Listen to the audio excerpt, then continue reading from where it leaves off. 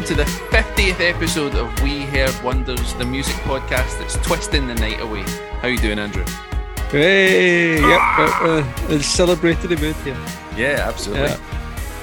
Yeah. I'm going to begin this podcast as I mean to go on, and it is a work night, but I'm going to open this bottle of Brewdog 7-Day Raspberry and Lime Vodka and have a little nip. Just a little nip. What you got there? Quite right. Yeah, I've got a wee beer Moretti again. I need to to change up my beers some stage, but yeah. The Beer Moretti are actually sponsoring the podcast, I believe. The old faithful. I wish they were. If there's any advertisers listening, like, we are not fussy. Like, we will take your adverts. Yeah. Like, you know, I'm thinking, you know, electric blankets. I'm thinking, you know, CBD oil. I'm thinking, you know, anything. Hair loss pills, whatever. Slide it in. Yeah, just completely shameless. We Heard Wonders. And here's to you, Andrew. Cheers. Yeah, cheers, man. Cheers. 50 episodes. They said it could never be done. But yeah. I mean, we're like the last two people to ever start a podcast. It kind of feels like, doesn't it? Yeah, I was talking to my partner's dad last night, Zoe's dad, Gregor. I was just talking about the podcast, talking about doing the 50th one. And he said, "Oh, have you heard this this music podcast?" And I've just forgotten the name of it. It's Gary Kemp that does it. Oh, I can't find it. But anyway, it's Gary Kemp. And then basically I looked at the list of guests that he's had on, and it's like a who's who of the music industry. That's kind of what we're facing here. It's true, yeah. Pretty much every celebrity's got a podcast now, and they call upon their contacts and stuff. But, you know, there's a bit of homespun charm about ours that people seem to like. So yeah, people do seem to like it. And I think that's going to be a big feature of this here podcast, because we asked for our regular listeners and supporters to, like, send us questions, send us voice notes, and we've been pretty bloody busy reading them all and parsing through them all. Yeah, no, totally. It's been lovely. Yeah, and just every couple of days, just getting a few more through and just bringing the smile to my face, just reading them and listening to them. So yeah, it's lovely. I know. So yeah, so I mean, one of my main things with this podcast is trying to get you to listen to jazz. And tonight we're definitely going to be playing jazz, you know, just with the format of the show a little bit. Absolutely, yeah. It's going to be a bit free form, but yeah, we've got some questions from you guys. We've got some comments. We've both chosen our kind of favourite tracks that we've played over the 50 episodes. So we've got one each of those. And we've also picked a track that we just really want to play on the podcast as well. So a track that we feel that you really want to hear this week. So yeah, so a total mixture of stuff. But yeah, I think it'll be a lot of fun. I think so too. And I think what we'll get the chance to do here as well, hopefully during the course of this podcast, is just for us to just chat a bit as well, in a bit more of a free form way. Because we do stick quite, you know, most of the time stick quite rigidly to talking about the new music tracks, and less about us, I guess. So now's a good opportunity for us to just say, hey, we're 50 episodes in, you know, those of you who've been here since episode 1, wow, thank you very much. That's amazing. Thank you so much for listening to all 50 episodes. If that's you receive nothing apart from the joy of listening to the 50th episode. That's your reward. But we do appreciate it so much. Yeah, absolutely. Yeah. And we do know for a fact some people have listened to all 50, which is just incredible. Yeah, long suffering. Well, why don't we just get stuck in with a voice note? Let's get straight in with a first voice note, if that's okay with you. Yeah, it'd be great. Okay, I'm just going to play this, and then we can talk about who sent it in afterwards. You can tell us who it is. Okay, here we go. Hi, Andrew and Ian. My question is, between the Beatles, the Rolling Stones, and Radiohead, who's made the biggest contribution to music and why? Okay, so whose lovely, calm, sonorous voice is that, Andrew? So this is Gordon. He is a regular listener to the podcast. And the key words that jumped out from that question were biggest contribution to music. So what say you? Who would you say out of those three? I'm going to use the opposite of recency bias, and I'm going to delete Radiohead off the end. Not because I don't love them or because I don't value their contribution to music, but just I think the other two are just on a different plane, really. And of those two, I think I'm going to have to say the Beatles' like intense period of like 63 to 70, where they covered so much ground, so many genres, so many like things like concept albums and all that sort of stuff, the rooftop concert and all that sort of stuff, to me is just unmatched. They laid down a formula for rock bands to follow, and it's arguable whether anyone's really done anything truly new since then, I would say. Stones have done lots of great stuff, and something like XL and Main Street is clearly a work of towering genius. But to me, the Beatles just kind of had it all, to be honest. Yeah. And they did so much of it first as well. That was the thing. And they did it at such a pace that it's hard to look past the Beatles, really, with this kind of stuff. Yeah. I mean, Radiohead, I'd give a shout out to them. I think they really have, really pushed rock music forward in the last 25, 30 years. And it's mad to think that they still are the kind of the dons in terms of alternative rock. Whenever they release a record, that's still a big event. And it's mad to be that kind of far into your career and still have that kind of influence. And I mean, they've had a few albums that have been patchier than others, but they've never really went off the boil. They've always delivered to varying degrees. So, and the live shows have always been fantastic. So, yeah, I mean, I do love Radiohead, but yeah, I mean, the Beatles, just in terms of what they produced, and yeah, as I say, the speed at which they did it. So you're talking 2 or 3 albums a year for the time that they were together, as well as just all the things that they were doing in terms of pushing technology forward and bringing in lots of strange things into the mainstream and making it mainstream. It's just an incredible story, really. Can he be beat? No. Okay, well, I'll tell you what, right? First track up today, we're going to play some Beatles, because this is our 50th podcast, so we'll just do what the hell we like. Why don't you select, Andrew? What Beatles song would you like to hear? I'll give you free choice. I'll fill time while you think about it. Oh, blimey, decisions. How about Andrew Bird Can Sing? I love that song. Oh, Delta. Here we go.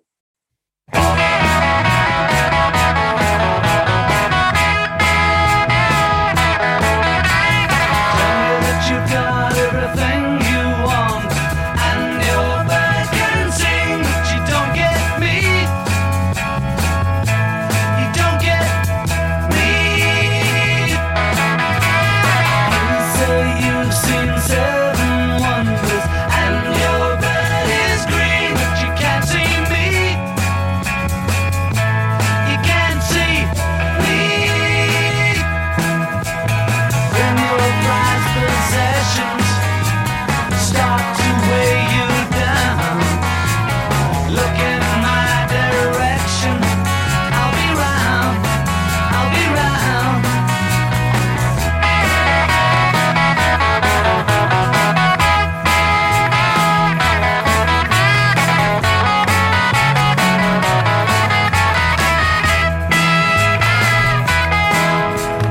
When your bed is broken, will bring you down.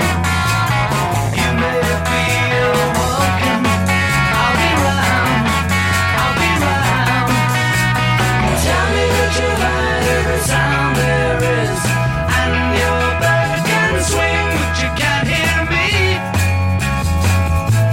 You can't hear me.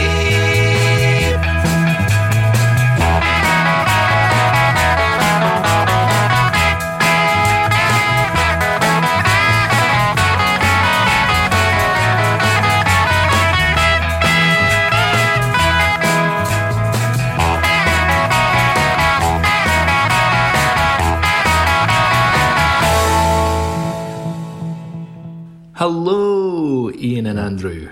Congratulations on your 50th episode of the pod. I always look forward to tuning in every Wednesday. The show has become mandatory listening in our office, so we can get our fix of new music, and it's introduced me to loads of new bands that I wouldn't have heard of otherwise, so thanks very much for that. I'm also a particular fan of your regular feature, Radiohead Bingo. So keep up the good work, guys, and here's to 50 more. Excellent. And I know Martin probably had his dauber in his hand as he said that as well. So thanks to him so much for that. So yeah, thank you, Martin. That's my pal Martin, who's sent us that, and he's also the bass player in the Deadline Shakes. More on Deadline Shakes later, I'm sure. And he actually did the cover art and updated the cover art as well for us for the podcast. So if you're wondering where did the logo come from, I think we've shouted them out once or twice before, but it was Marty that did it. Yeah, and he's got the whole hello down as well. So he's clearly an avid listener there. Yeah, he said it's everyone in his office listens to it. I'm pretty sure he works from home most of the time, so I think it might just be him. But that's fine as well. So cheers. Here's to you, Marty. Thank you for that. Have you got a written question for us, Andrew? I do, yeah. So we got a lovely message from a guy called Gary Knight. He says, I've loved music for as long as I can remember, so your pod is a real godsend to me when there's so much stuff out there. My subscriptions to Mojo and Uncut have long expired, but you're a worthy successor. A really lovely message. And his question was, he says, David Hepworth thinks 1971 is the best year for music. What's yours and why? I'm gonna let you take that one first. And I have this strange feeling because we messaged each other, text about this question in advance, but we didn't reveal our answer. I have the strange feeling we're going to come up with the same year, but you go first. Right. Okay. Gary mentions in this question there the David Hepworth book, 1971, and he makes a really strong argument for that being the kind of golden age for rock music. And when you think about all the kind of classic albums that were happening then, you've got Sticky Fingers and Blue and What's Going On, There's a Riot Going On, all the stuff that was happening in Cosmiche music around that time as well. And it's, when you see the list of albums that were made in 1971, it is a very strong argument. I think you could probably make that argument for a lot of the 70s. Mm-hmm. If you took each individual year. Me personally, I feel like there's probably more amazing music that was made in the 60s than any other decade as well. So it would be quite easy to maybe pick a year from that, maybe like 68 or something like that. However, the year that means the most to me and the year that I'm going to argue, and I think we kind of mentioned it a little bit before, that it was a really important year for me in terms of discovering music. I'm going to go for the year 2000. No, we've not come up with the same year, but we're not far away. Not far away. Right, okay. So I mean, if I could kind of just list a few of the albums that were made in 2000. So you've got Kid A, you've got a lot of these albums just meant the world to me at the time, and they still do. So you've got The Hour of Bewilderbeast by the John Boyle, Lost Souls, Doves, The Great Eastern, The Software Slump, Grandaddy, Lamb Chops, Nixon, which is just an absolutely sumptuous record. So I mean, you've got these are all kind of quite very ambitious, quite orchestral, dramatic records that it just got absolutely taken with at the time. In terms of hip hop, you've got some of the best hip hop albums of all time. You've got the Marshall Mathers LP, you've got Stankonia, Outkast, Supreme Clientele, Ghostface, Voodoo by D'Angelo, which is one of the greatest soul records of all time. And then just a lot that was happening in kind of heavier music as well. So you've got Relationship of Command, At the Drive-In, Rated R, Queens of Stone Age, Exterminator, Primal Scream. Then you've got PJ Harvey, Stories from the City, Stories from the Sea. All the stuff that was happening with singer-songwriters. So you've got Figure Eight, Elliott Smith. You've got American Free, which is the best Johnny Cash record with Rick Rubin.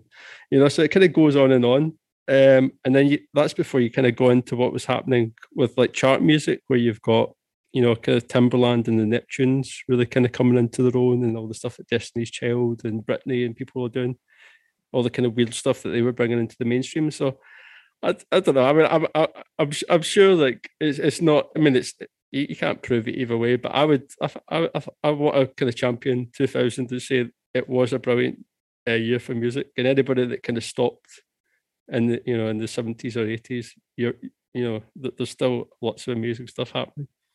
Well, you make a compelling argument for the year 2000 there, and there's a couple of records you mentioned there that had a particularly big impact on me. Relationship of Command by At the Drive-In and the Queens of the Stone Age record that you mentioned as well. Both foundational to me playing guitar and all that sort of stuff. But unfortunately, you're still wrong, right? I'm going to take your year 2000 Kid A, and I'm going to go 1997. OK Computer. Okay, Computer. And I just think, like, for me personally, 1997 was the year where it wasn't necessarily the year where I decided, like, I want to be a musician and be in a band and dream of being it. But it was when I started, like, really learning that I really, really like rock music, and I really like music of other genres as well. And I really distinctly remember the first time I heard any of OK Computer. It was at the back of the maths class at the high school that I went to on somebody's cassette player, and I heard like a snippet, and I was like, what is that? What is that? I need to get that. What is that? And it was I fell in love at that point with Radiohead. But I mean, there are some just big statement albums that came out that year, and you kind of there's a lot of them you kind of forget about. But I'll do the same thing as you. I'll drop a few names. So obviously you had OK Computer, but you also had the Verve's Urban Hymns. Not very trendy now, but at the time, swept all before it. You've got Fat of the Land by Prodigy. Again, it was like the yin to the Britpop yang of 1997. That I always thought that was genius. Chemical Brothers and Daft Punk. There was a lot of great dance music coming out at that point. You had Ladies and Gentlemen Were Floating in Space by your beloved Spiritualized. Masterpiece. Yeah, a great Bjork album as well, Homogenic. There was some Elliott Smith. You mentioned Elliott Smith as well. And my favourite Nick Cave album, Boatman's Call, came out that year. And the best Bob Dylan record that he made in ages, which was Time Out of Mind, a classic Dylan record. The only one he made basically from the 80s onwards that would really match up with his 60s and 70s output, in my humble opinion. And there was a lot of shite came out that year as well, like Big Willie by Will Smith, Spice World by the Spice Girls, and so on. But and I'm gonna finish off my argument for 1997 by maybe arguing 1997's most controversial record, right? So I was in a queue outside Tower Records in Glasgow, waiting for the shop to open so I could get in and buy my copy of Oasis's album Be Here Now.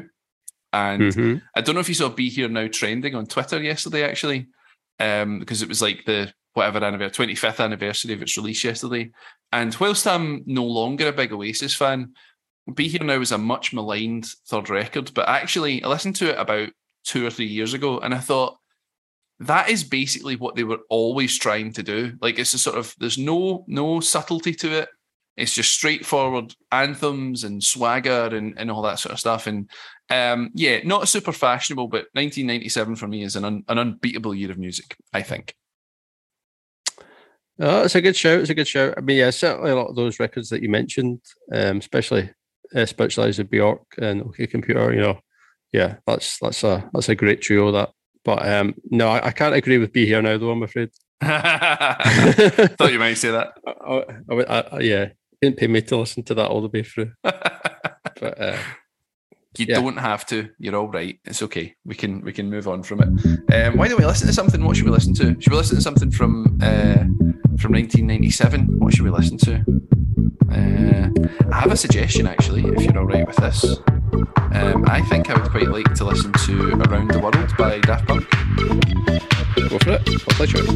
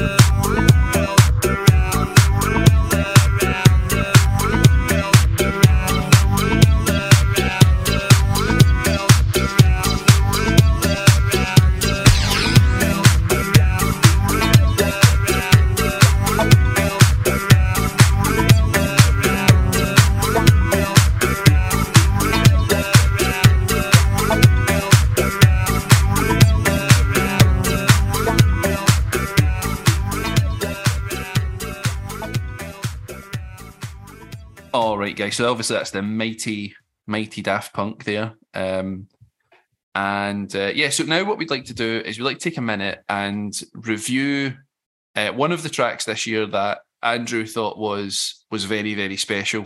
And I agree with him. And it was also probably the first track that we really had difficulty pronouncing the artist's name. Would that be true?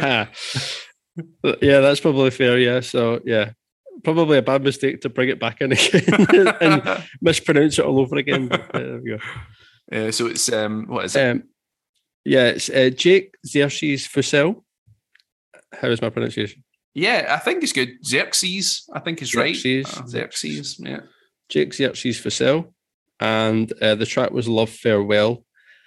And I mean, this was just a special track for me. And in terms of like when we reviewed it as well, I just feel like it was a example of what we can do well in the podcast and what we have the time to do in the podcast as well, as just to try and, really kind of think about the story behind the song and just kind of break it apart and find some of the kind of, just that kind of hidden details and trivia behind it. Yeah, this is one. I think it just makes it, in doing that, it can make it more rewarding to listen to as well. Yes, and I would say this is definitely. I don't know if it was the first time. It probably wasn't the first time, but it was definitely a memorable time for me of where you said some stuff about a track, and I was just like, "Whoa!" I didn't realize like any of that. So you started talking about how this, some of the songs have been used on Sharp, the TV show, that just blew my mind at the time. So it's a good example of how.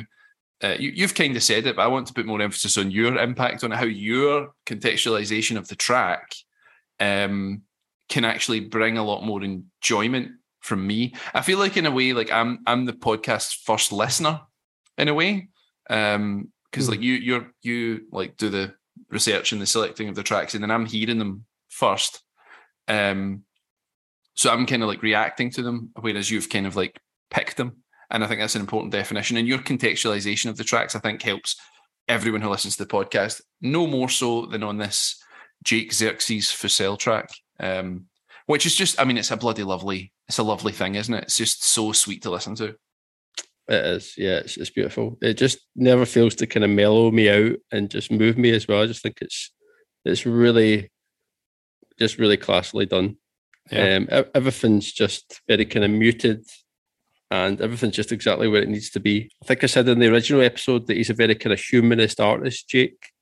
And he's really good at taking these tracks that are out of copyright, that are maybe linked to a very specific time period, and twisting them to make them a little bit more universal and a little bit more timeless, and really bringing out these human stories in the songs. Yeah, definitely very emotive, and like I like this is one of the tracks as well that this year I've listened to a lot, and it's it's stuck with me. I listened to it recently, and it's still something just about someone saying "to my love, farewell" is just it's just emotive, really, isn't it? It's very sparsely recorded. There's not a huge amount to it musically, but everything that's there is, to quote Radiohead, everything's in its right place. So I love this one as well.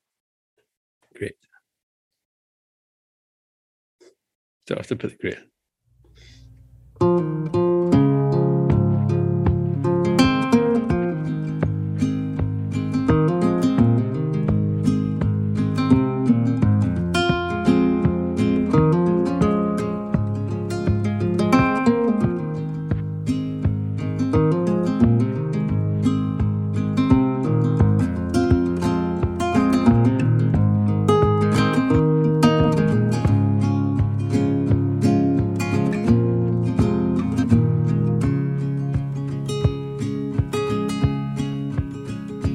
Come Fireland, let's be marching. First for France, then for Holland. Cannons roar, colors flying. All my love, there's no denying. Ring farewell to my love, farewell. We're all marching around very well.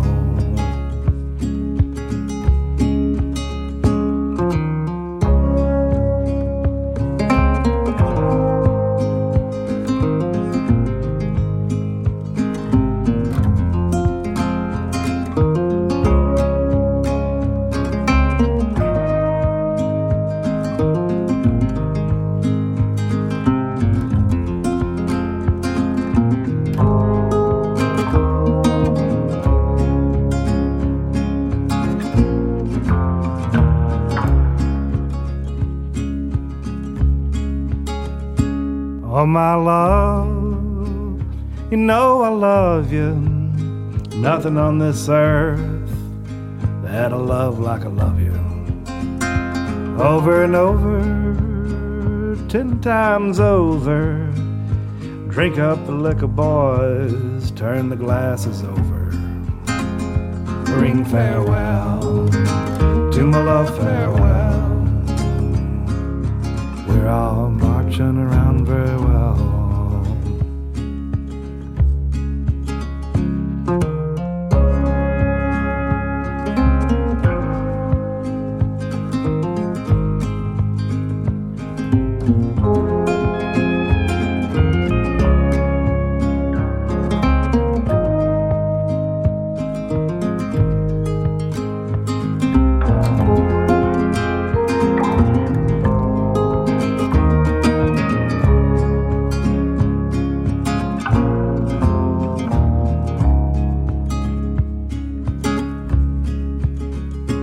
Come Lysander, we're on for marching. Everyone is true love searching. Cannons roar, drums are beating. Oh, my love, there's no retreating. Ring farewell to my love, farewell. We're all marching around very well. A ring farewell to my love, farewell. We're all marching around very well. A ring farewell to my love, farewell. We're all marching around very well. Hi, Ian and Andrew. Well done in reaching 50 episodes of the podcast, and I hope it keeps going for another 50. I have a question for Ian. Ian, out of all of the new artists that Andrew's recommended who you hadn't been familiar with before, are there any that you've now become a mega fan of, that maybe you've bought several of their albums or streamed their albums, maybe even gone to see live? Okay, so that question comes courtesy of my colleague and buddy Matthew Keeley, and your former colleague as well, Andrew. Yes, hello, Matthew. Hello, Matthew. Author and all-round lovely chap. So that question's for me, Andrew. So I'm going to answer it now. I actually thought of an answer to this question, but it's not a simple answer, actually, because I heard the question. I thought, is there one artist that I've really latched onto as a result of your suggestions? And the answer is kind of no, not really. But I think it's for a couple of good reasons. I failed. No, you haven't. I'll explain why. So two things, right? Is one, my exposure to Zamrock this year and African music generally has been a big thing for me. It was like I didn't not want to listen to African music. I just didn't, and I wouldn't have even known where to start, even if I had an inkling to do that. So listening to some of the class African music, so from like Star Feminine Band last week, all the way back to Ndu Mokhtar, and there's probably stuff before that as well. There was the lad with the tape on his drums. What was his name again? Can't mind. That was all like phenomenal stuff. Oh, Ganora Sounds, was it? Ganora Sounds, yeah, that was magic. So not a specific artist, but the genre or the style of African rock music, I've loved listening to that. But actually, what's happened to me this year, and I think lots of people are saying this when we listen to our voice notes and stuff, we're hearing this more and more, is that doing this podcast has forced me to listen to lots and lots of new music and kind of taking me out of my comfort zone. So, I'm not listening. I probably don't listen to as much new music as you do. In fact, I practically guarantee it. But the 5 or 6 tracks that we cover on the podcast every week, I do listen to quite intensely. And I think about them quite a lot. And I try and think of something musical to say about them. I try and give my honest opinion about it. Sometimes I love them, sometimes I don't love them, etc., etc. So although there's not a single artist that I would say, right, I'm now a devotee of this person, but that's actually because all of the new music, it kind of takes a lot of my attention every week, and I devote a good chunk of time to listening and thinking about the tracks. So that's my answer: is no, not really, but for good reason, I think. No, I'll take that. Does that make sense? It does. I mean, I find it as well sometimes, like listening to new music and listening for the podcast as well. You're kind of nearly always chasing the next thing, the next high almost. You're trying to find the next track that you maybe don't always stop and just actually listen, or give as much time as you should to the things that you've already found, But it's just the nature of it. But I think you do find things that you gravitate back towards that do stand out to you and mean more to you than some of the other stuff that maybe we listen to on the podcast. But I mean, I'm very proud when we look at the Spotify playlist that we've got, and just seeing just the breadth of stuff that we've covered over the year has just been incredible. So I'm very proud of that. Yeah. Okay. So to put a bit of a full stop on the question there, I'm gonna play something that I just loved, and it just epitomizes to me like what doing this podcast is about. It's not my track of the year, but I do love this one. So I'm going to play a little bit of Yagana by Pigeon. Smash.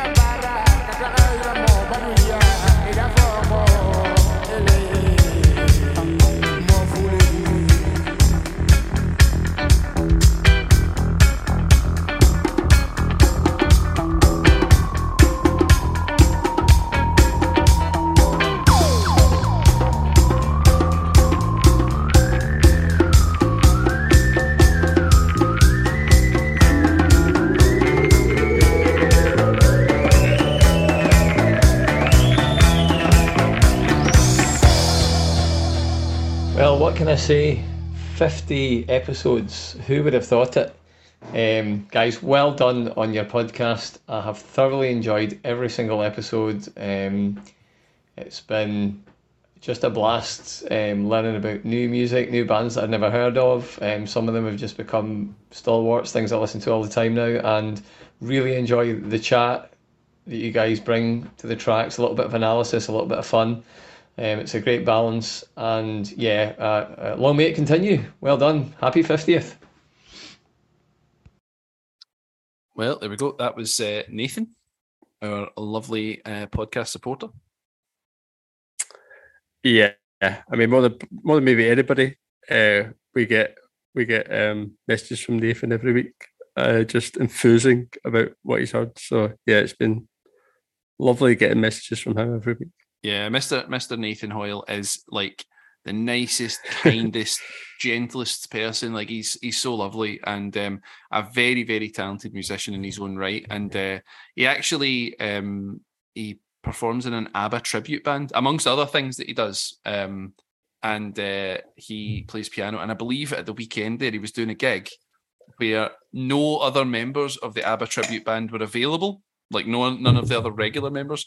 So it was him plus 3 stand-ins, and he played a gig, and it went great, according to him today. So I'm actually not really sure how he did that, but thanks for the lovely message, Nation. Wow. Nathan, I know your support.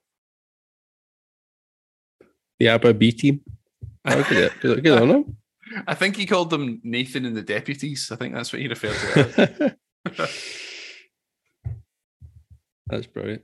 Yeah. We got next question. So we've got another question from a listener, Matthew Bridges. And the question is, thank you, Matthew, for your question. The question is, what artist passed the 5-album test in your eyes?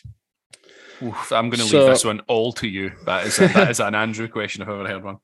Right. So I think what Matthew means by that is artists that have a run of 5 consecutive albums that are all killer, no filler. Okay. I think that's what he's asking here. So how do we think about this? So, I mean, the Beatles is the kind of obvious one. So, depending on your preference or whether you think that Magical Mystery Tour is a real album, you could maybe have Rubber Soul, Revolver, Sgt. Pepper, Magic Mystery Tour, the White Album. That's a pretty good one. That's quite good, actually. It's pretty good. That is good. If you didn't want to include Magical Mystery Tour, you could have Help, or you could have Abbey Road either side of that. But yeah, so it's pretty good. Personally, the first 6 Birds albums I think are all pretty amazing. Yep. And then into the 70s, you got Tom Waits. I think his kind of late 70s into the 80s. This kind of that kind of Junkyard trilogy, as I call them, the Swordfish Trombones, Rain Dogs, Frank's Wild Years, kind of ending the run with Blue Valentine and Heart Attack and Vine. That's a pretty good one. Steely Dan, their first 6 records, and maybe Kate Bush as well in the 80s. Lovely. I do have one. Oh, go sorry. on. No, on you go. But I think maybe my favourite of the lot is Stevie Wonder's run in the 70s. So Music of My Mind, Talking Book, Inner Visions, Fulfilling This is Final Finale, and Songs in the Key of Life. That's just a sublime. No bad. Sublime run of music. Not bad. Well, the only suggestion I actually have, and this does speak to my personal musical preference, would be Led Zeppelin. Because if I think of Zeppelin 1, 2, 3, 4, and Houses of the Holy would be a 5 album trick that I think is pretty hard to beat. Houses of the Holy is, I think, quite an underrated Zepp record. I really, really like it. There's a couple of tracks on there that, like Over the Hills and Far Away, that I really, really, really like. And the album that followed it as well, Physical Graffiti, the double record with Kashmir and so on it. I mean, so good. If they just like stopped after those 6 records, I mean, that's a pretty stonking run. And because Zepp records were relatively short, in terms of number of tracks and stuff. It's pretty much all killer and very, very little filler across those 6 records, I would say. No, I would agree. I mean, the tracks are long, but those records are lean. They're very constructed and very well thought through. And yeah, as you say, there's not much on the cutting room floor with Led Zeppelin. Nah. Just to give a shout out to maybe a few more recent artists. So I'm thinking Outkast, their kind of first 5 records. Kendrick, he's got a pretty outstanding 5 I've only listened album run that he's on. to Good Kid, Mad City onwards. What's before that? Is it a good record before that? Well, I was including Untitled Unmastered, so that was the kind of Pimp a Butterfly kind of leftovers, but it makes a really fine standalone album, I would say. So Good Kid, Mad City, Pimp a Butterfly, Untitled Unmastered, Damn, and then Mr. Morales from this year. And the Black Panther soundtrack as well. Don't discount that. Absolutely. So I mean, that's a pretty strong run, isn't it? Absolutely. And then the National as well. There's quite a few National fans that listen to the podcast. They've been on a great run as well. So yeah, I think there are quite a few bands that would kind of hit that criteria. Cool. And it's a really good question. So cheers, Matthew. Thank you, Matthew. That's inspired a good debate there, right? So I think that leads us into maybe me talking then about my song of the series so far. Does it? Yeah, I think it does. That makes sense, doesn't it? So the song that I've picked and the artist I've picked is Valentine by Snail Mail. And the funny thing about this track is, right, for me anyway, is that it's so good, right? I actually don't even want to listen to any other Snail Mail music. Does that even make sense? I know what you mean. I don't know what you mean. I just like this so much. Like, I just encapsulates everything that's good about them and don't really need anything else. No, I like the record. I listened to the rest of the record after we did that podcast a few months ago. And the track as well, I guess, is kind of important for podcasting reasons as well, because we did a giveaway of the record, and my lovely pal Louise won by naming the section The Vinyl Word. She was right on it, man. She was like instant. As soon as we put the podcast out, she was like texting a suggestion. So that was real nice. But I just love this track. I think it's just a pure like sugary pop thing, but it's also got a twist of like sort of slightly sort of obsessive love lyrics going on as well. And I love how it's recorded. Love her voice. Great track. I called it genius at the time, and I'll probably stick by that now. It's a winner. It's a winner. Shall we listen to it? Let's do it. Let's go be alone, where no one can see us, honey.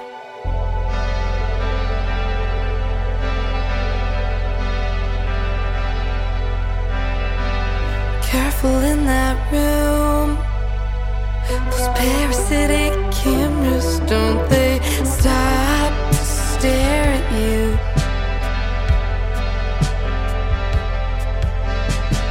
Can't love for us both. You've gotta live and I gotta go.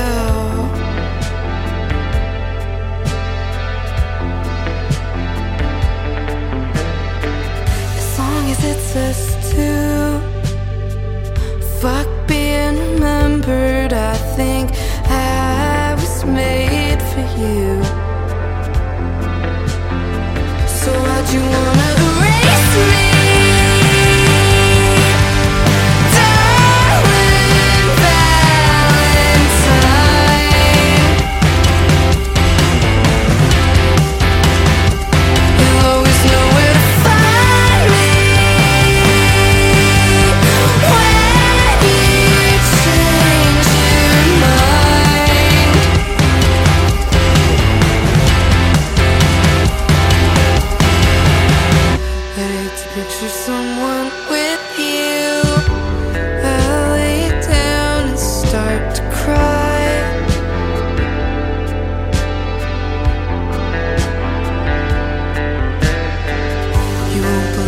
Just 2 months due.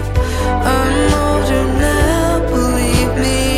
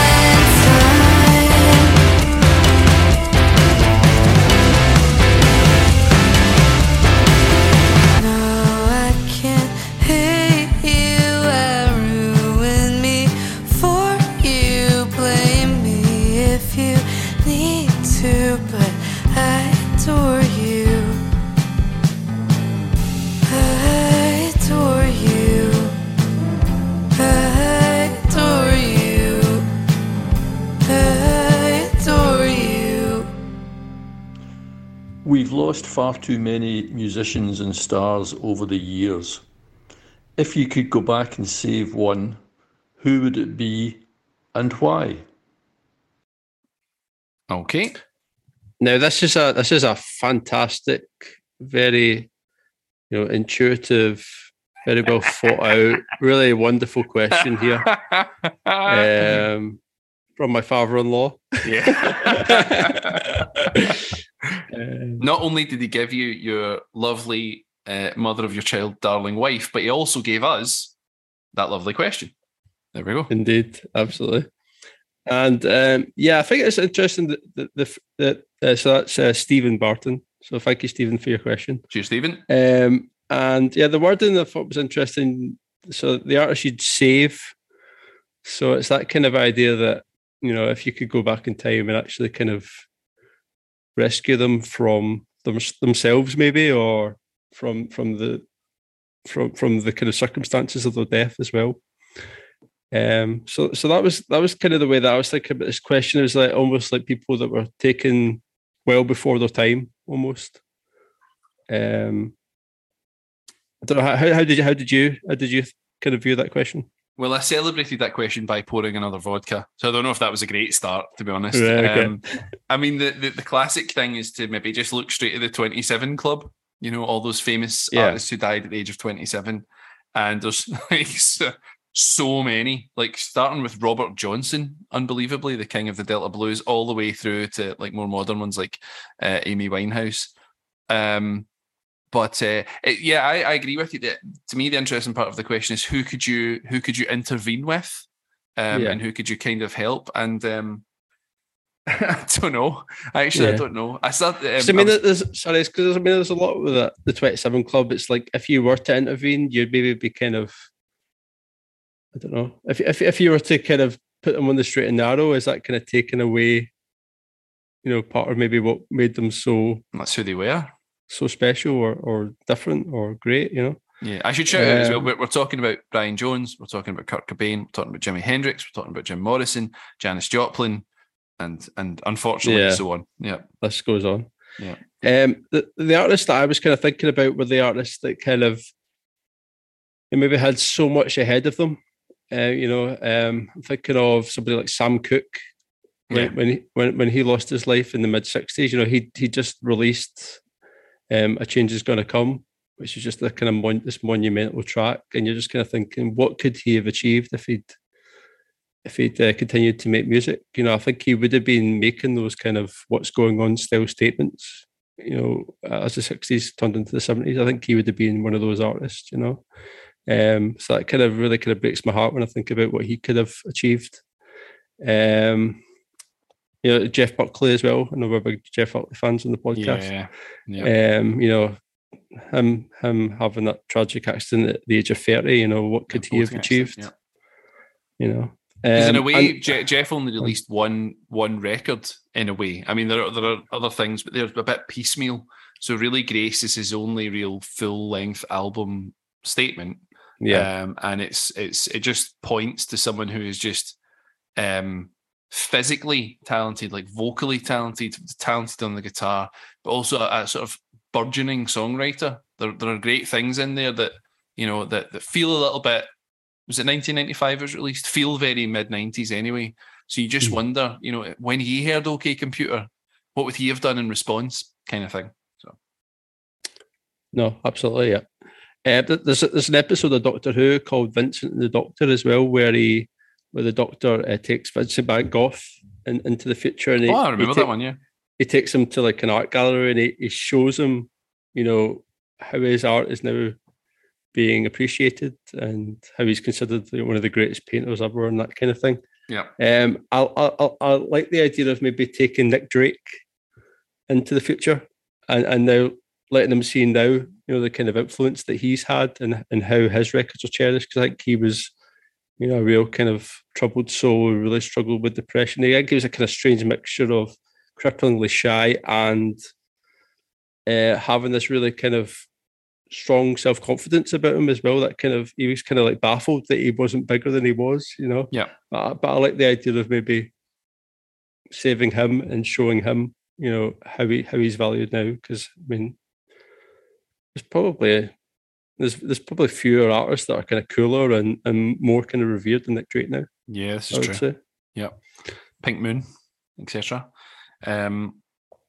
I'll just shout out two quickly, really. One is John Lennon, which I know is like a sort of kind of like the obvious one in a way. He's like one of the biggest rock stars in the world ever. So, but the way that he died, to me, where it was, cruel, murderous, senseless. If I could have intervened and stopped that from happening somehow, then I would have loved to have done that. And when I see how like Macca headlined Glastonbury a few months ago, and I just think, what if John was there? What if the two of them had done it? What would that have been like? What if they got back together at Live Aid? Yeah, and that kind of thing? and if George was still alive as well. So John, and but my absolute final answer on this would be Amy Winehouse. I said on the podcast that I selected the vinyl word with Amy Winehouse before Christmas when we were doing your albums of the year rundown, and I just think like she was an artist to me who was, you could almost reach out and touch her at the time. Mm-hmm. She was really close by, and she was a British artist. And I loved her music at the time. I thought she was super cool.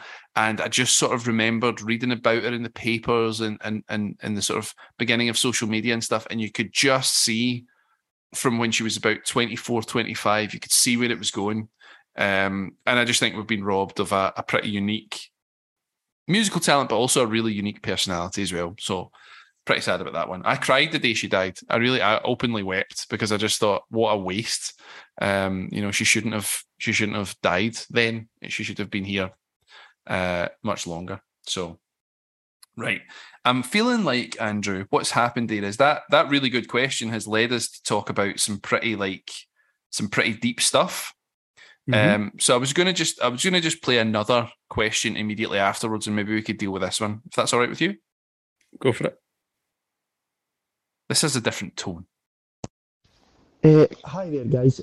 So, as a music fan, there's something I'm always curious to hear other music fans' opinions about, and it regards the Spice Girls Say You'll Be There music video. In the video, the girls are imbued with literal girl power in the form of magical weapons that they use to kidnap a handsome man. I put it to you, which of the Spice Girls in this music video is the most powerful? Who's the most dangerous? Thank you. Right. Who was that, Andrew? Come on. That's the bold Alex Dallas, a good friend of mine. And it's an excellent question. It is. It's certainly light-hearted. Now, what that forced me to do today was watch the Say You'll Be There music video that I haven't seen since whenever it came out, whatever year that was. So I don't want to get in the way of your answer. What is your answer? Okay, I've got a kind of three-pronged answer to this. Of course you do. So, and if I'm thinking about most powerful, so I think in terms of the alter egos, so they all kind of adopted alter egos for this video. So you've got Mel C is Katrina Highkick. Oh, you bastard. I wrote this down as well. I was hoping I was going to impress you with this. On you go. Go on. Sorry. You've got Jerry, who's a Firecracker. You've got Emma, who's Kung Fu Candy. Oh, my God. Victoria, who's Midnight Miss Suki. And then you've got Mel B, who's Blazing Bad Zula. Blazing Bad Zula. So I would say in terms of the alter egos, who's the most powerful and badass, it's got to be Blazing Bad Zula, I would say. Okay? So that's the alter egos taken care of. In terms of the weapons, I would say there's not really any contest for this. So Mel C's ray gun's going to obliterate anything that's in its path. Yeah. So that's definitely the most powerful. But personally, I was quite taken with Trixie Firecracker when I was a 10-year-old, and it's kind of set me off on a path of admiring feisty redheads, and that's ultimately for me being with my wife. So I'd say definitely, undoubtedly for me, the most powerful and the most dangerous is Trixie Firecracker because of that.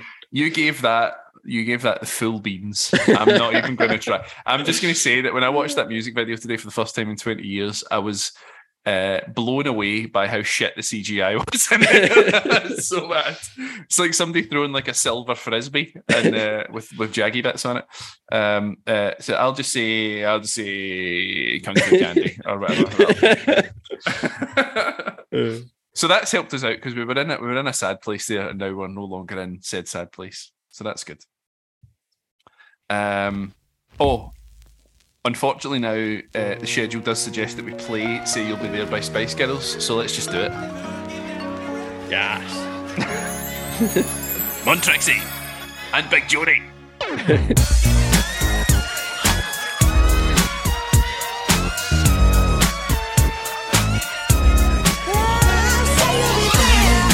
Giving you everything, all that joy can bring. This I swear. Last time that we had this conversation, I decided we should be friends. Hey, but now we're going round in circles. Tell me, will this deja vu never end? Oh, and now you tell me that you're falling in love. Well, I never ever thought that would be. Hey, this time you gotta take it easy, throwing far too much emotions at me. But any fool can see that falling. I gotta make you understand. I'm giving you everything, all that joy can bring. This I swear. I'll give you everything, and all that I want from you is a promise you will be there. Say we'll be there. I'll say you will be there. I want you sing it with me. If you put two and two together, you will see what our friendship is for. Oh, if you can work this equation, then I guess I'll have to show you the door. Appreciate it. There is no need to say you love me. It could be better. Discovered on my own, and also to Scottish stuff that I wasn't familiar with. And so I've now got a big list of artists that I need to investigate further.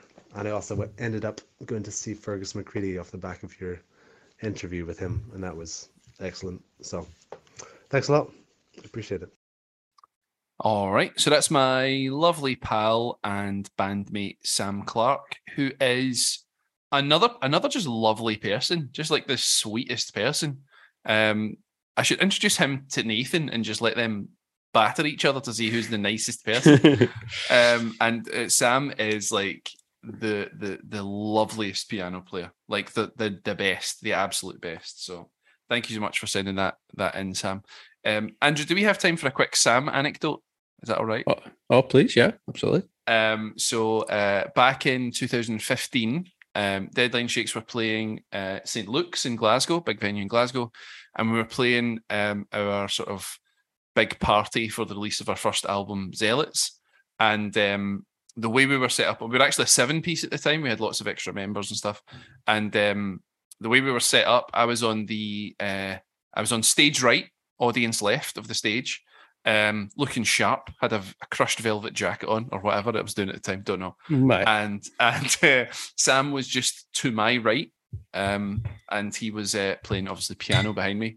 And we were like 2 or 3 songs in, and I was having it, man. I was like, this is probably the biggest show I'd played, maybe the most important.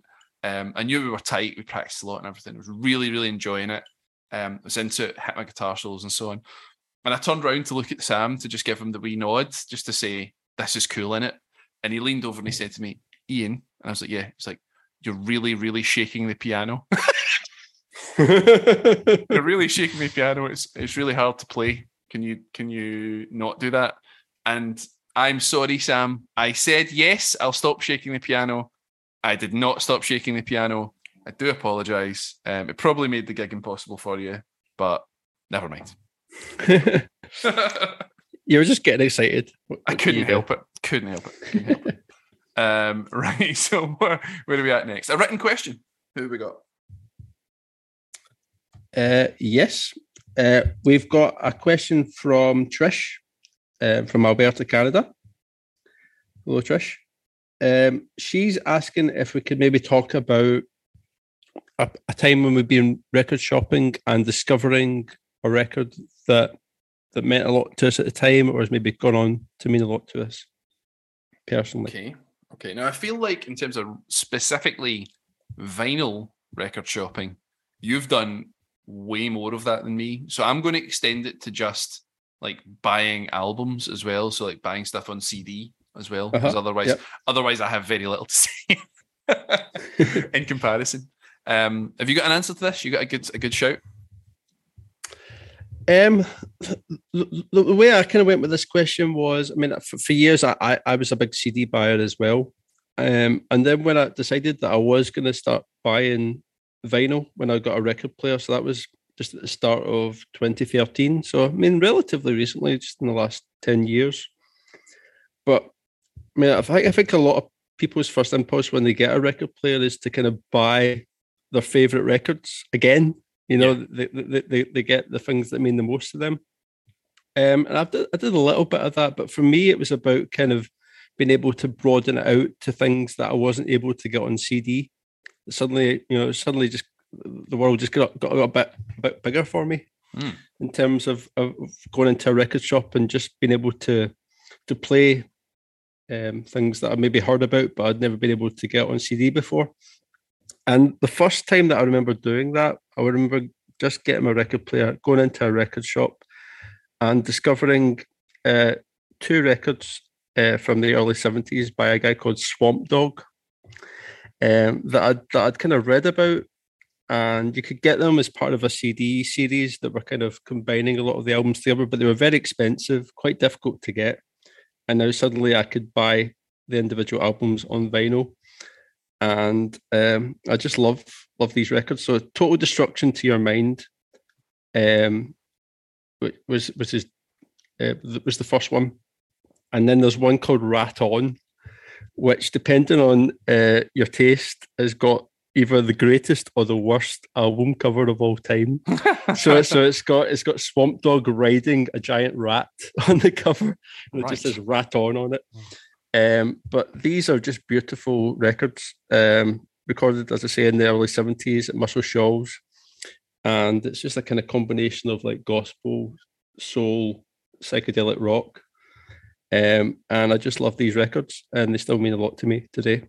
So yeah, so I think in terms of like, just as I say, just and the sleeves as well, just having the bigger sleeves, you know, that giant rat's even more giant on a 12-inch record, you know. So I love that. And the sleeve notes as well. So there's a brilliant sleeve note on Total Destruction to Your Mind that says, I owe all of my present success to a very dear person, someone who stuck by me when things were really bad and has never made a motion to harm me or my talents in any way, a person who I love, worship and admire beyond any shadow of a doubt. Me! And that on the back sleeve is just brilliant on the vinyl. He should have done a podcast. He's quite a character. Yeah, and he's still making weird records now. He made a few records with Bon Iver in recent years, like utilising auto-tune and stuff like that. So yeah, he's a real kind of maverick guy. So they would be my choices. Cool. That. I'm going to attempt to do something strange here. I'm going to try and weave a few segments together, right? Just stick with me, folks, right? I'll see if I can manage it, right? So my answer to Tish's question is twofold. The first one I would say was I used to buy Q magazine pretty religiously around about the year 98, 99, 2000, that sort of time. And quite often what I'd do is I wouldn't necessarily make discoveries in the record shop. I'd make discoveries in the journalism first. So obviously there'd be things I'd be looking forward to. So I was hyped up for Kid A. I didn't need to read the reviews for that. I was ready for that. But it was reading Q magazine where I read the review of the Queens of the Stone Age record, Rated R, and it was that they were a big interview segment, that issue as well. So very, very distinctly Virgin Megastore in Glasgow, going in, picking up Rated R by Queens of the Stone Age. I remember getting the train home, looking at the sleeve. I remember going home, putting the CD in, hadn't heard a note of this yet, no idea what this was going to sound like. Closed the lid, Feel Good Hit of the Summer, followed by Lost Art of Keeping a Secret, followed by Leg of Lamb, a 1, 2, 3 smash of like fuzzy, psych, rock, metal, shouting about drugs, all this kind of stuff. And I was just like, whoa, this is incredible stuff. So for me, that was a big feel good hit of that particular summer. Sorry for the pun. My second answer is a cheesy one. So when we released our record Zealots in 2015, the CD was briefly in Avalanche Records in next to Queen Street train station. So I do remember stepping in there one day and sort of flipping through the other Ds, and being like, oh, the blah, blah, blah. Oh, Deadline Shakes, there we are. That was a pretty special one for me. So what I'm going to try and do now, Andrew, is segue very cleverly and very smoothly into talking about a song that I really wish everyone could hear, if that's all right with you. Yeah. And it is linked to having my record in a shop as well, actually. So I'm going to take you back to, I think, 2006, I think. And one of my great regrets about this podcast is that we haven't got Michael from We Are the Physics, who's a great hero and erstwhile internet chum of mine, on the podcast for an interview. We had him scheduled, and then I had a thing and we couldn't do it. And I really want to get him on at some point in the future, because the band We Are the Physics, more than any other, inspired me to make my own music. And I say inspired me to make music very specifically because I loved music and I loved playing the guitar, and I was already in bands. But when I was in the Buff Club that night, and I'd actually played an acoustic show with my pal Greg early in the evening, and we were just looking to go to the club, and we stumbled in, and lo and behold, We Are the Physics are playing, and we sort of knew a little bit about who they were, and they blew us away. Like we thought, how are these guys not mega famous? They're unbelievable. They've got this cool, quirky look. They're fun to watch. The songs are catchy. Why are they not like world famous? It didn't make sense at the time. And so one of the things I'd like us to get sorted in the podcast in the future, if we can manage it, if we can schedule it, is to get Michael from We Are the Physics. I've got about 10 anecdotes about that, like that, to tell him. So I want to. So the track that I've picked to listen to is You Can Do Athletics, by the way, from We Are the Physics' first album in 2008, which is We Are the Physics Are Okay at Music. Glasgow band, you may not have heard of them, but you are about to get like an absolute sugar rush of like fast pop punk. It's catchy, it's funny, it's witty. Here it comes.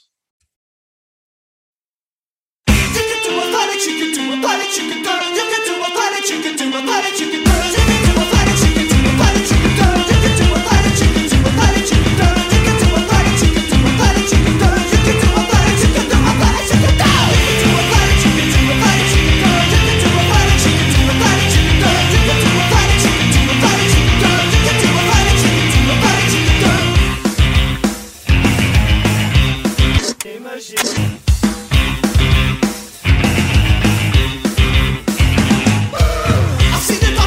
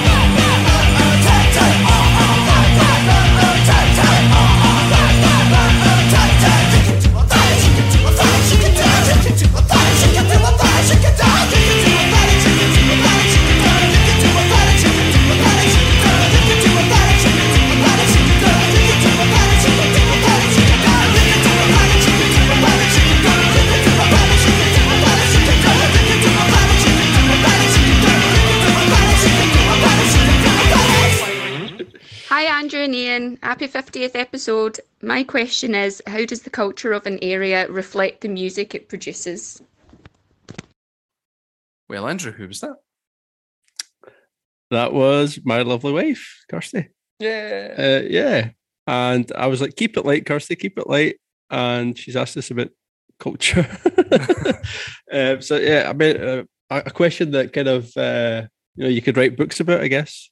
I don't know. Well, you could maybe write books about. I feel like I'm a little bit out of my depth, but I'll do my best. Yeah. I mean, I think maybe best to kind of think about, off the back of We Are the Physics, that kind of idea of like maybe talking about Glasgow culture. Yeah. And how that kind of reflects music and music reflects culture. Yeah. Well, I was going to talk about Manchester, if that's useful. Okay. I mean, you know Manchester fairly well yourself, I would say. Mm-hmm. Yeah. Yeah, absolutely. And I visited Manchester recently, and it made me kind of think about all the great Manchester like indie music of the sort of 80s and 90s. I mean, I guess it's pointless on a music podcast listing them, but the Smiths, your New Order, your Stone Roses, etc., Oasis, etc. So, that music somehow to me feels like even though the Smiths and Oasis are stylistically very different, there is something that connects that music together, some sort of showmanship and swagger, and a sort of there is at times a kind of embracing of a grimness of life, but also a kind of trying to put on a show and seeing a different side of it, I think is very present in lots of Manchester music. So I don't actually know the answer to Kirsty's question, but I know that there is stuff that connects musical culture in geographical places. Yes, no, totally. I think about somewhere like Sheffield as well. You got like Pulp and Jarvis, Jarvis Cocker, Richard Hawley, the Arctic Monkeys. There's that kind of industrial feel to it, but also a real kind of wry observational humor. Yeah, poetry to it. Yeah, poetry to it. Yeah. So I mean, there's definitely something in that. I was thinking about Glasgow, and I was thinking about the kind of, they've got a real kind of affinity for a lot of those kind of American sunshine pop groups like the Byrds, things that sort of like Teenage Fan Club. But you can't help but get that kind of melancholy, that kind of dreariness, the dreariness of Glasgow kind of comes through in the Jesus music. and Mary Chain. Yep, absolutely. Those kind of like showers of reverb that come with them, as well as the kind of like, thinking about the club culture in Glasgow. It's just such a big part of the city, as well as the kind of folk tradition as well that's continuing through Celtic connections and things like that. So that kind of storytelling quality that comes through like Billy Connolly and Jerry Lafferty and that kind of thing that's still kind of continuing to this day. And Glasgow can do big mainstream pop as well, like Charlene Spiteri and Paolo Nutini and so on. Like they're like not so much Charlene now, but I mean obviously like in the early 2000s, like she was doing big business, and Paolo Nutini just now is like, he's toured with the Stones and plays arenas and so on and so on. So Glasgow's a very diverse musical place, I would say. You've got Celtic connections, you've got like the Cat House, and everything in between. So I don't know the answer to Kirsty's question, but it's a bloody interesting question. It's a good question. That is. It's like she's asked like dead hard sums for music podcasters. So that's basically what that is, I think. Yeah, she's just made life difficult for us. Is what she's done. but thank you, darling, for that question. What should we listen to on the back of that? Have you got a suggestion of something we could follow that up with? How about Sparky's Dream? That's always a good idea. Oh, everyone loves Sparky's Dream. Perfect.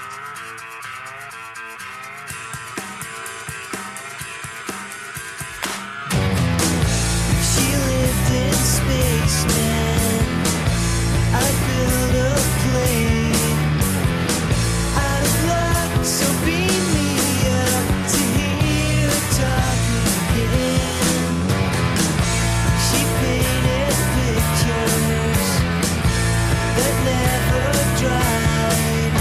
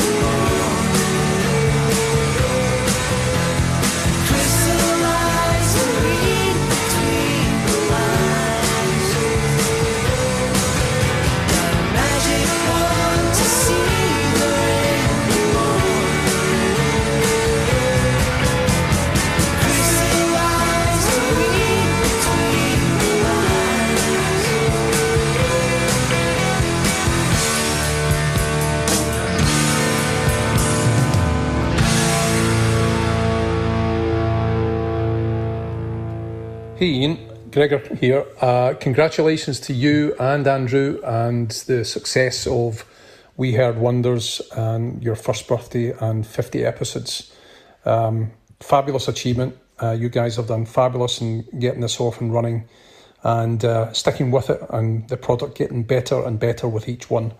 Fantastic. You deserve it. Enjoy your night.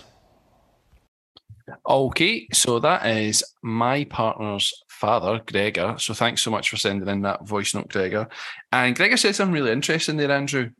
He said, and I'm not sure, you can tell me whether you agree with this or not. Feel free to be honest here. He said that the podcast is getting better and better as time goes on. Do you feel that's true? It's very nice of him to say. Thank you, Gregor, for that. I like that. It's a product. I like that. Yeah. I like that. But yeah, no, I like to think so. I like to think we're getting better at it. I definitely feel more comfortable doing it than I did in the first few episodes. So yeah, no, absolutely. Yeah, just really enjoying doing it. I feel quite assured at the talking bit now. Like I don't know who I'm talking to when I'm talking, because I mean most of the time now we're on Zoom. We've been on Zoom for ages now, so I'm actually not really speaking to anyone. Like there's nobody here really. Yeah. I'm speaking to a screen, and of course we have our video off, so the bandwidth stays good. So I'm most of the time it's weird. I'm kind of talking to myself in a way, but obviously not, because I'm talking to you. So I'm pretty comfortable with that method of doing things, and I think my editing skills have improved over time, because it's not something I definitely wouldn't consider myself an expert at it even now, but that's something I've probably improved over time. Yeah, I think the podcast is getting better. I think it is. I like to think so, absolutely. And yeah, hopefully just continue to get better and better. That's all we can aim for. Maybe we've peaked.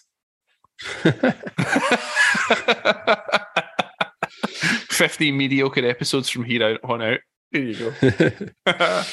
Probably not. Okay, I think what I'm going to do now, this is definitely loosey-goosey at this point, because we had a system and the system's fraying at the seams now. I think what I'm going to do now is we're going to listen to a voice note from my lovely partner Zoe, who's also sent us in a nice comment. So I'm going to play that for us now. Here we go. Hello, I am Ian's partner Zoe, and I am just coming on to say a quick hello in celebration of the year episode's 50th podcast anniversary bonanza. So yeah, I'm just coming on to say hi. When Ian first told me that him and Andrew were going to be doing this podcast malarkey, I wasn't that surprised, because obviously I know how interested in music Ian is, and he's played music for so long, and together we've been to so many gigs and frequently had a glass of wine sitting watching like YouTube clips of live performances of several artists, and I would say we discussed at great lengths the different performances and songs, but really I was just spoken at by Ian in quite a lot of detail about different tracks and stuff. So it wasn't that much of a shock when he said that he was going to do that but speak at other people. In fact, it was fairly welcome. So yeah, I'm just here to say hi and congratulate the guys on a good job. Well done, lads. See ya. Everyone's a bloody comedian now, eh? Jeez, oh. Everyone's a comedian. It is a bit like that, actually. I know that's a family trait I've got, Andrew, of like talking at people. I can't stop it. I can't help it. Well, I'm just glad that I've kind of carried the load a little bit from Zoe, and that you could now just talk at me instead. So Lovely stuff. Zoe is an absolute game changer in my life. She's made me a very happy chap, and it's so nice that she and Kirsty, for that matter, give us up for an evening a week whilst we fling this thing together. No, absolutely. Yeah. Love you to the both. ladies. Yeah, I agree. I have to say love you too now because you've said it and I can't not say it now. You've painted me into a corner. Right, so I think we've got a couple of... Do we have one written question left? Is that right? I think we've got one. We do. We've got one written question left. This is from Steve, who is another dedicated listener. He asked, did we ever reimburse Johnny Pittistrill for that Diet Coke? Or those Diet Coke? Fair play, Steve, for paying such close attention to the podcast and actually for highlighting one of the true moments of regret we both feel from actually doing this. No is the answer. We haven't, but we'd love the opportunity to do it again. I know. And reimburse it.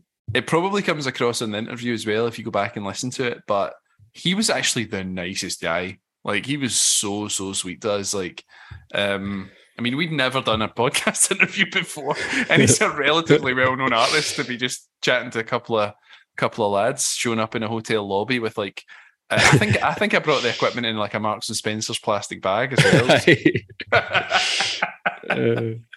Wee bit rinky dink, but he's a sort of cottage industry type chap as well. So I think he saw the hustle. Yeah, I think he appreciated it. Yeah, absolutely. But yeah, he was very, very generous with his time and his Diet Cokes. So always be fond of Johnny. Love you, Johnny. Right. So what we've not done, and you keep forgetting about it, but I've remembered, is that you've not told us about the song you'd like everyone to hear, Andrew. Just to clarify, I've forgotten about it about 4 times during the recording of this, so apologies. Yes, I guess when we started the podcast, you kind of got tracks and you got artists in your head that you want to play, and one track that I've been kind of dying to play, I guess, on the podcast is this track by somebody called Marsha Hunt.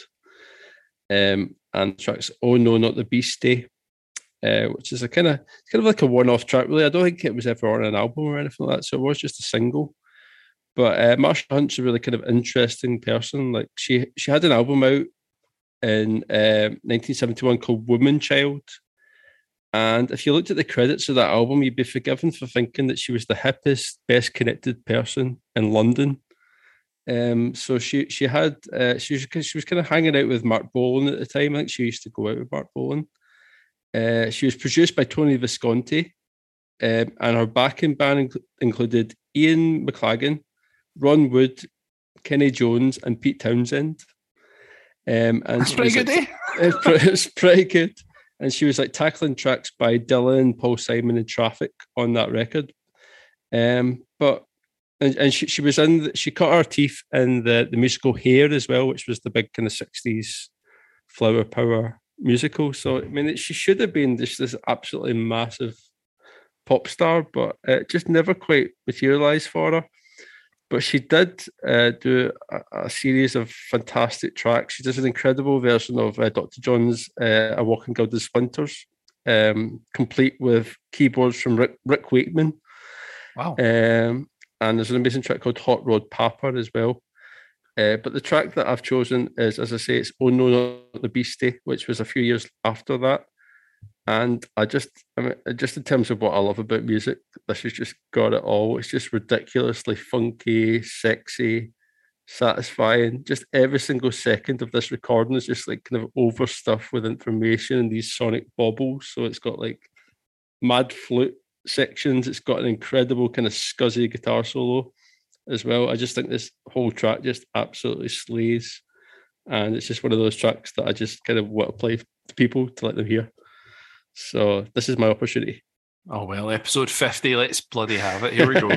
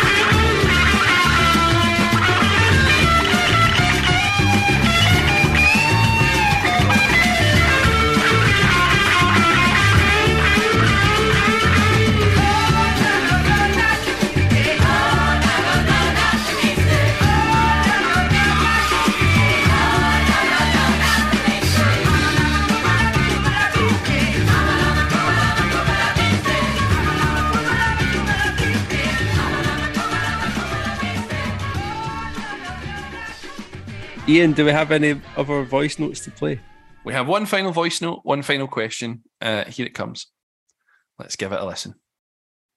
Hi guys, loving the podcast and congratulations on making it a year. I look forward to many more to come. For this week's episode, I'd love it if you could discuss your favourite Stevie Wonder tunes. We heard Stevie Wonders, if you will. Thanks guys.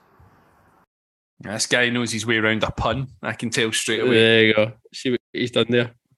So this is by best mate Stephen Scrimger. Thank you, Stephen, for the question. Hello, Stephen. And if we ever don't have the pod out on a Wednesday morning, he's always telling me off. Just where was it? Where was it? So very avid listener of the podcast as well, and a very good question. We had a rare podcast release on a Thursday. Was that a couple of weeks ago? Yeah. Why was that? Can't remember now. Is that an unmentionable on-air reason? I can't remember. Was it a technical problem or something? I can't remember. Whatever. Was he annoyed about that? I'm sorry, Stephen. He was, yeah. Sorry. That's the thing. I do find myself apologising when that happens, but it's really. But yeah, and it's a very good question. So, I mean, as I kind of mentioned earlier with the 5 album artist thing, you know, I'm a massive Stevie Wonder fan, so I feel like I'm maybe going to be doing the heavy lifting with that. You'll be doing the heavy lifting here for sure. Yeah, that's fine. Right. I mean, must admit, when I first got this question, just about 20 Stevie Wonder songs just kind of came into my head. A special one for me and Kirsty is Signed, Sealed, Delivered. That was the one that we kind of walked back down the aisle to. I didn't expect you to say that. I did not expect you to say that. Okay. Only for that reason. Yeah. We thought it would be kind of a fitting track. And yeah, that's what we came back down the aisle to. But in terms of tracks that are actually my absolute favourites, I've got it down to 5 here. And one thing that I noticed is that they've pretty much all got love in the title as well, which is quite a lovely thing, but it just shows what an amazing songwriter he is about love and those kind of big emotions, I guess, that mean a lot to people. And that can, you know, that's kind of ultimately what he was kind of going for. Or he has been going for with his music, that kind of idea of cosmic love, I guess, universal love, I guess. So the tracks that I wrote down immediately were I Believe When I Fall in Love It Will Be Forever. Mm-hmm. Amazing track. Used really, really well at the end of High Fidelity as well. 2 early ones. So I Was Made to Love Her. Just absolute joy in a track. And I Don't Know Why I Love You, But I Love You as well. It's from around a similar period. It's a track called Love Having You Around, which was the first track on Music of My Mind, which was kind of introducing album Stevie, if you like, where he was kind of going long form and experimenting with Moog synthesizers and that kind of thing. And that's a really brilliant, mad track. And then one of my favourite tracks from The Key of Life is a track called Knocks Me Off. It's got that chorus line, I don't want to bore you with it, but I love you, I love you, I love you. Yeah, so it's just, I don't know, it just seemed like a kind of coincidence, but yeah, all of those tracks that I just absolutely adore and just make me feel good. Why don't you pick one and we'll listen to it right now? Okay, how about I Was Made to Love Her? Okay, here it is.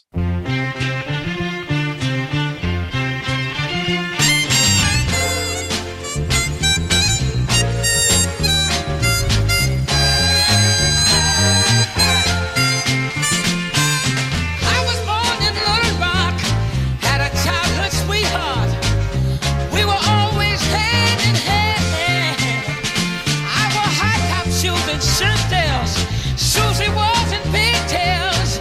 I knew I loved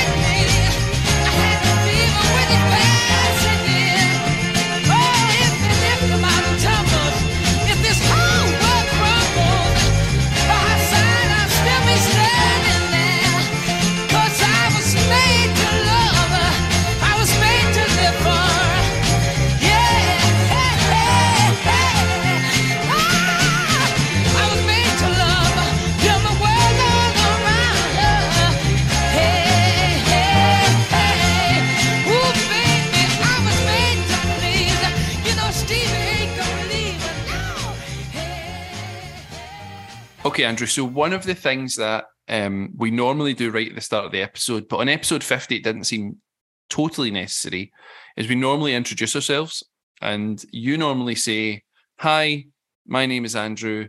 I review music on Instagram at KidAJH86."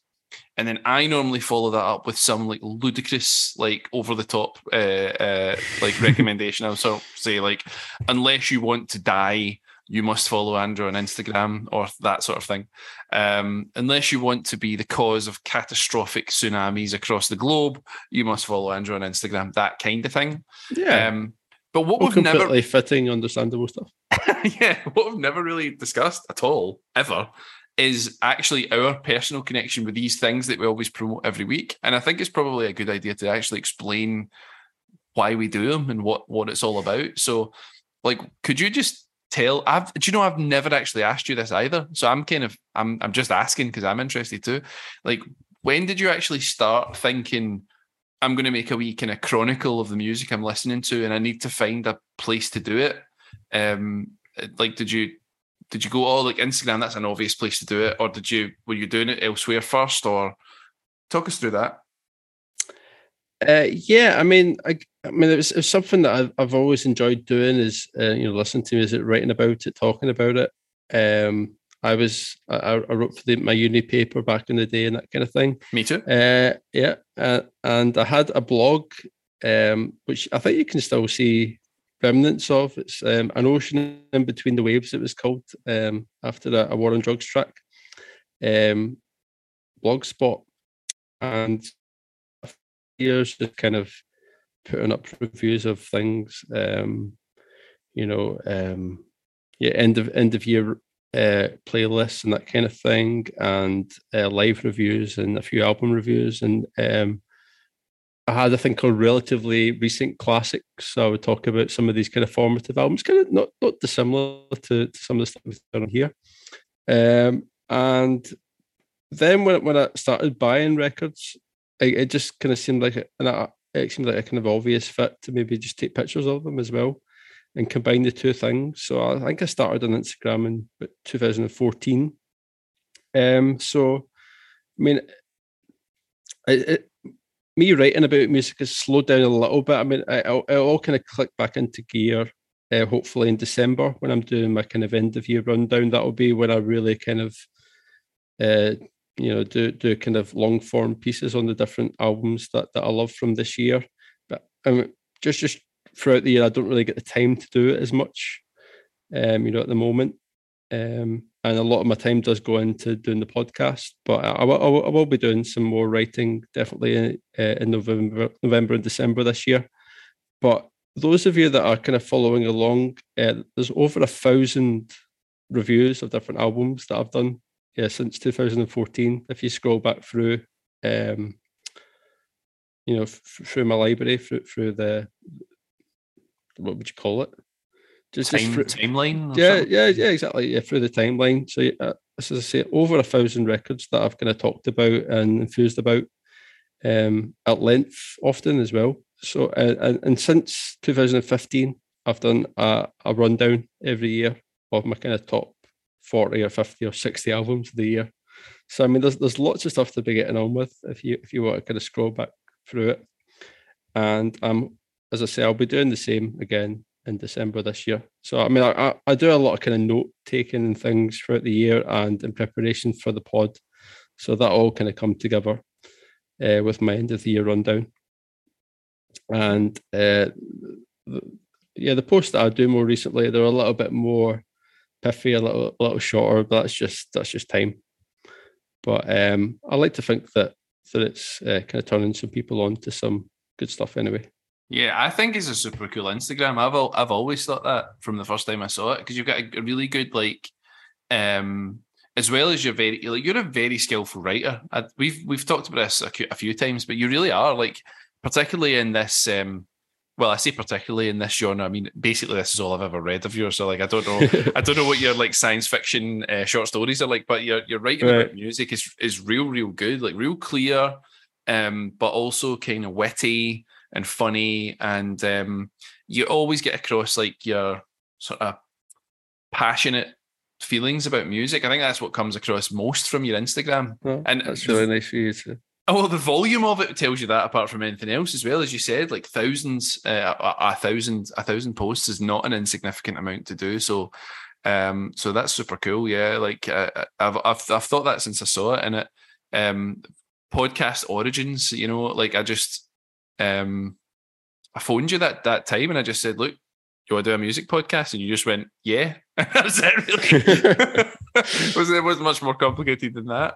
But I feel like we've got a good kind of like blend of like your sort of critical, I was going to say critical eye, your critical ear, and also your like wealth of knowledge and context and linking prowess. You know, taking, oh, this sounds like that.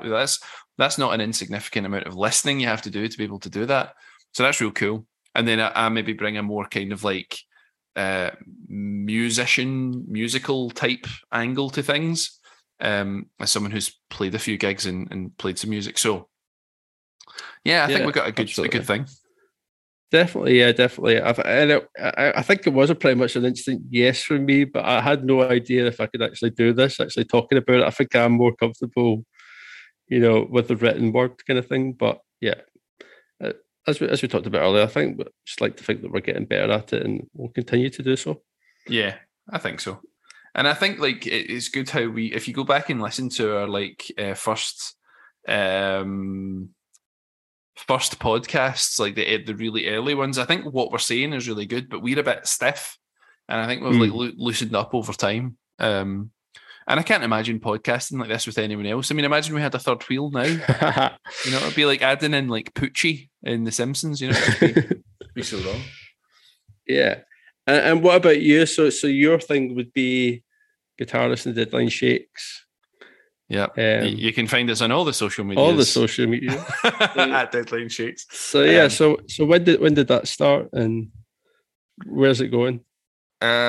Well, it started a long time ago, because basically the relationships that I have with the sort of the core members of the band who've always been in the band are like really long-term friendships. So like Greg, who's the lead singer, and I have been friends since I think I was 5 and he was 4, and I'm 37 now. So that's just a lifetime friendship. So, but we don't just share musical interests. We have all sorts of interests, and he actually lives down the street from me. I mean, I couldn't quite kick a football in his back garden, but it's not far off it. He actually moved here first, so I did sort of copycat him on this area, but whatever.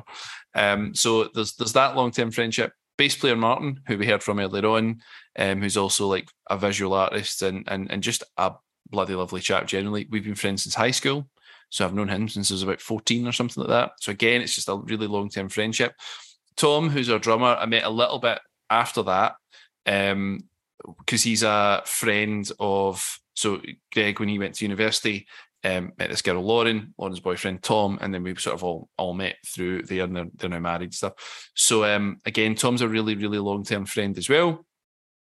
And it's that core friendship that kind of keeps the band chugging along. So I think in terms of our like important dates and timelines, we started playing music together in 2007, because we were all separately in different bands.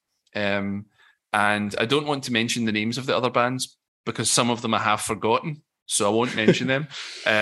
Tom's band name is very hard to forget because he was in a band called Cherry Nipples. So this is the only Cherry Nipples reference this podcast's ever getting. But we were all in different bands, and they all sort of like flopped at the same time. They all kind of fell apart at the same time. So we just naturally looked at each other and went, right, let's do this. And we went through a few different members and so on over the years. Were you not tempted to carry on the Cherry Nipples name? No, it was copyrighted, so we just couldn't. So that's fine. And we struggled with the name for a while, actually, and we've debated changing it for years and years and years. But I really like the name, The Deadline Shakes. It's just kind of odd enough to be sort of memorable, I think. And it has some kind of meaning behind it as well. Not a specific one, but just it feels weighty. But yeah, so we kind of came together. We've added and removed various musicians. Sam, who we heard from earlier in the podcast, has been like one of our longest term like additions. And when we play live now, when we want to play live, we want Sam there because he's just so good. Like, he's just so good. Like, he just makes everything easier having him there. And he's such a great player. So 2007 we got together, various changes and so on. And I think about 2012 we signed to a small indie label called Flowers in the Dustbin Records, who signed us up to a contract asking us to put out a single, I think, initially, which was actually Greg's like home demo of a song called Sweeten the Deal, which we then later re-recorded, and we released an album with the same label in 2015 called Zealots, which we were very proud of at the time. And that period between like 2012 and 2015 was very like intense. We were playing a lot. We played a lot of gigs, played a lot of festivals. The music went around the world. We had reviews coming in from like Africa and Germany and Japan, and we knew getting listener statistics from all these places. We had some big successes. Like our song Sweeten the Deal was chosen to be on the People Make Glasgow advert for the Commonwealth Games. And we were like played on all the big UK radio stations, not all of them, but lots of big UK radio stations. Played a show with Vic Galloway at BBC Scotland, and did loads and loads of stuff in the run up to Zealots. And then after Zealots, I think life has taken over a little bit. It didn't quite go up to the next gear for us, so we didn't become a sort of medium-sized touring band or anything like that. So life a bit took over at that point, and people start having kids and all that sort of thing. So that slowed us down, and a pandemic as well has really slowed us down. So we have a second album in the can, which has been in the can for a while now. And we're at the point where we're really looking around and finding what is the avenue down which we can release this. So we are not currently with a label. So we're trying to think about self-release and all that sort of stuff. And it's actually hard. It's actually difficult to do. And you have to invest your own cash into it a little bit as well. So there's those kind of concerns. But I'm glad to say we're still together. We're still a going concern. And hopefully in the next year, I'll be chatting a little bit more about, band stuff, things we're doing, upcoming gigs, hopefully, and an album release would be really nice. So there you go. That's a potty history. No, I love it. Yeah, thank you. Yeah, and I would be really super cool to get the album out. Oh, and that'd be good. Get everybody hearing it. Yeah. I believe we're going to hear some stuff today. We're gonna, and this is like a sort of an exclusive, for want of a better way of putting it. But we, it's my podcast, so of course I would be the first person to play this music, obviously, right? So, regular listeners will have noticed that you did not actually hear our usual intro music, nor was it that shit Paul McCartney song from a few weeks ago. I played the Deadline Shakes track "Heavy Baby" in its entirety. That has been our consistent intro music for a year, but we've never talked about it before. But that is actually one of my band's new tracks on our second record. And in a kind of sort of vinyl word style segment, I've asked Greg, who I talked about there, to do a sort of like an intro to our track "Ditching of the Roses," which he's done in classic Greg. It's hilarious. I don't even want to trail it too much. It's just really funny. So just before we play out with a final Deadline Shake song, is there anything else that we should say, Andrew, after this marathon podcasting session? Just thank you if you're still listening at this point. Who's made it this far? Yeah. We should give like a code word, like get people to like leave the code word if it's this far. I know. I've got the code word. I've got it ready. Are you ready? Big Johnny. Big Johnny. Big Johnny. I'll just say a couple of thank yous, if that's all right, Andrew, if I may. Yeah. I will say primarily thank you to you. Thank you for being my podcast partner in crime. It wouldn't be possible to do this without you. You're the person who chooses the tracks and knows the stuff. So thank you so much for that. I'll now leave appropriate gap for you to thank me. No, thank you, Ian, for for phoning me and suggesting that we do this, because it's super fun and it's a real highlight of my week. So thank you. Cheers to us. And let's also thank all the people who've contributed to today's podcast, thank you so much. I know I don't even know how long it's going to be, but it's a long one. But we wanted to make sure everyone who'd messaged us or whatever, we tried to include as many as we could. If we've missed anyone out, I'm sorry. We didn't mean it. So thanks so much for you guys. And thanks to everyone who regularly listens. And if anyone wants to contribute financially to the podcast, do you know what, Andrew? They can. They can do that. Should I tell them where they can do it? Yes, go for it. They can do it at www.buymeacoffee.com/WeHeardWonders. And for just the price of a coffee or two, you can send some cash our way, which we use to put towards the ongoing running costs of this podcast. We don't take any profit, Andrew. There's no profit to take. So we don't. Yeah, it got me thinking, like, the people that have listened to all 50 episodes, you know, that's 10 pence an episode if you were to buy us a coffee. That seems like nothing. That seems reasonable, doesn't it? So if you feel like the episodes are worth 10 pence each, or maybe even 20 pence each, then yeah, buy us a couple of coffees. That would be great, and we can make it 50 more. Yeah, 50 more. I think we'll do 50 more, will we?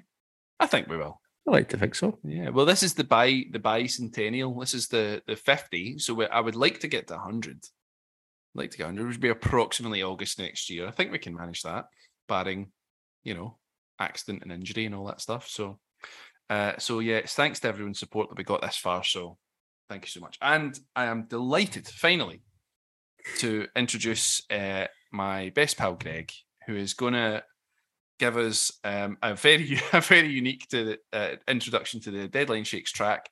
Absolutely exclusive. Never heard anywhere else before. Ditching of the Rosies. So I guess we'll see everyone in a couple of weeks, or next week, Andrew. Is that right? Yeah, we'll be back next week. Absolutely. Cheerio. It's been strange this week. I've not actually listened to any new music hardly, because I knew that we were doing this. But yeah, we'll be back on it for next week. Yeah, hopefully I'll have edited this podcast together by next week. That's my aim. Anyway, okay, so here we go, Greg, and thanks so much, guys. Catch you later. See you later.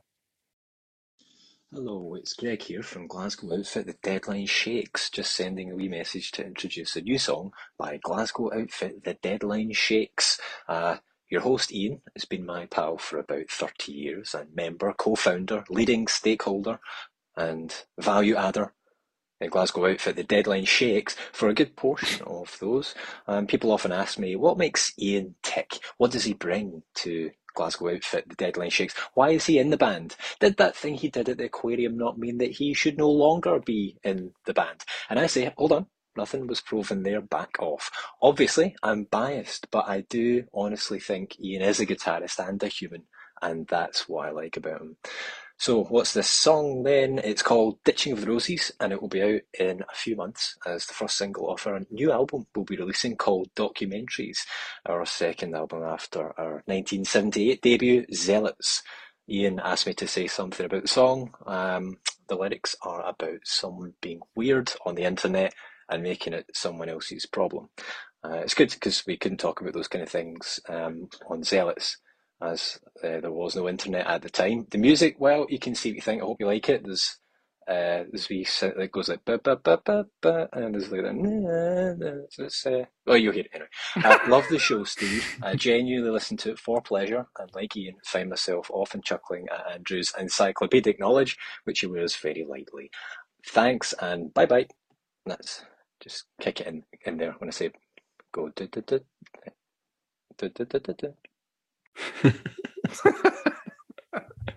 Listen, they'll never make that aquarium shit stick to me, man. No way. I don't know the reasons for every little thing I do, but I can guess the creepiest are because of you. That's what I do. For a fictional creation, there's minimal elation in this place. Your face and mine, they both get the same old lines that they write down here. And again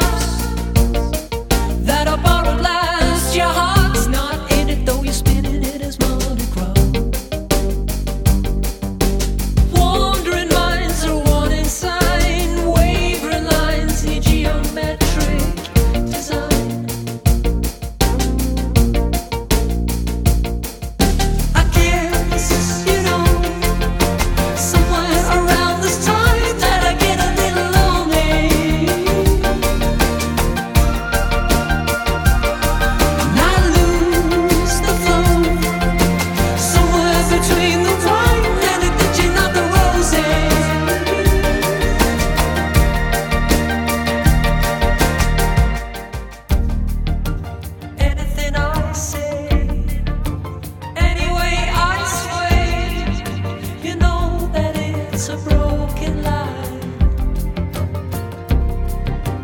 But from time to time, you'll hear something.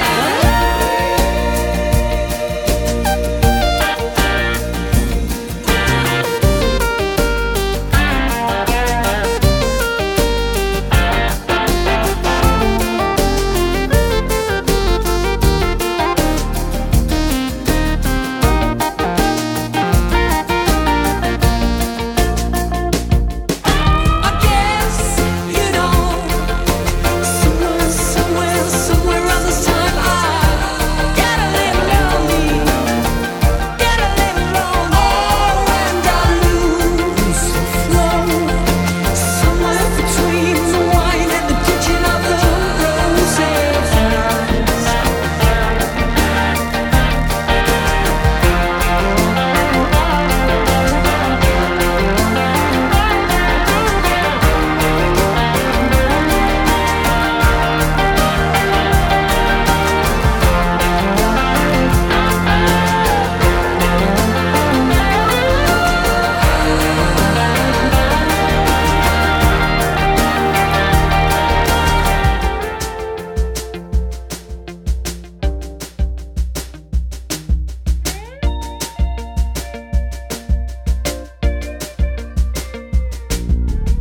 You always knew it was all for you, and if you'd ever shouted "Got-it-loo," I would have headed for another street, but you'd never be so in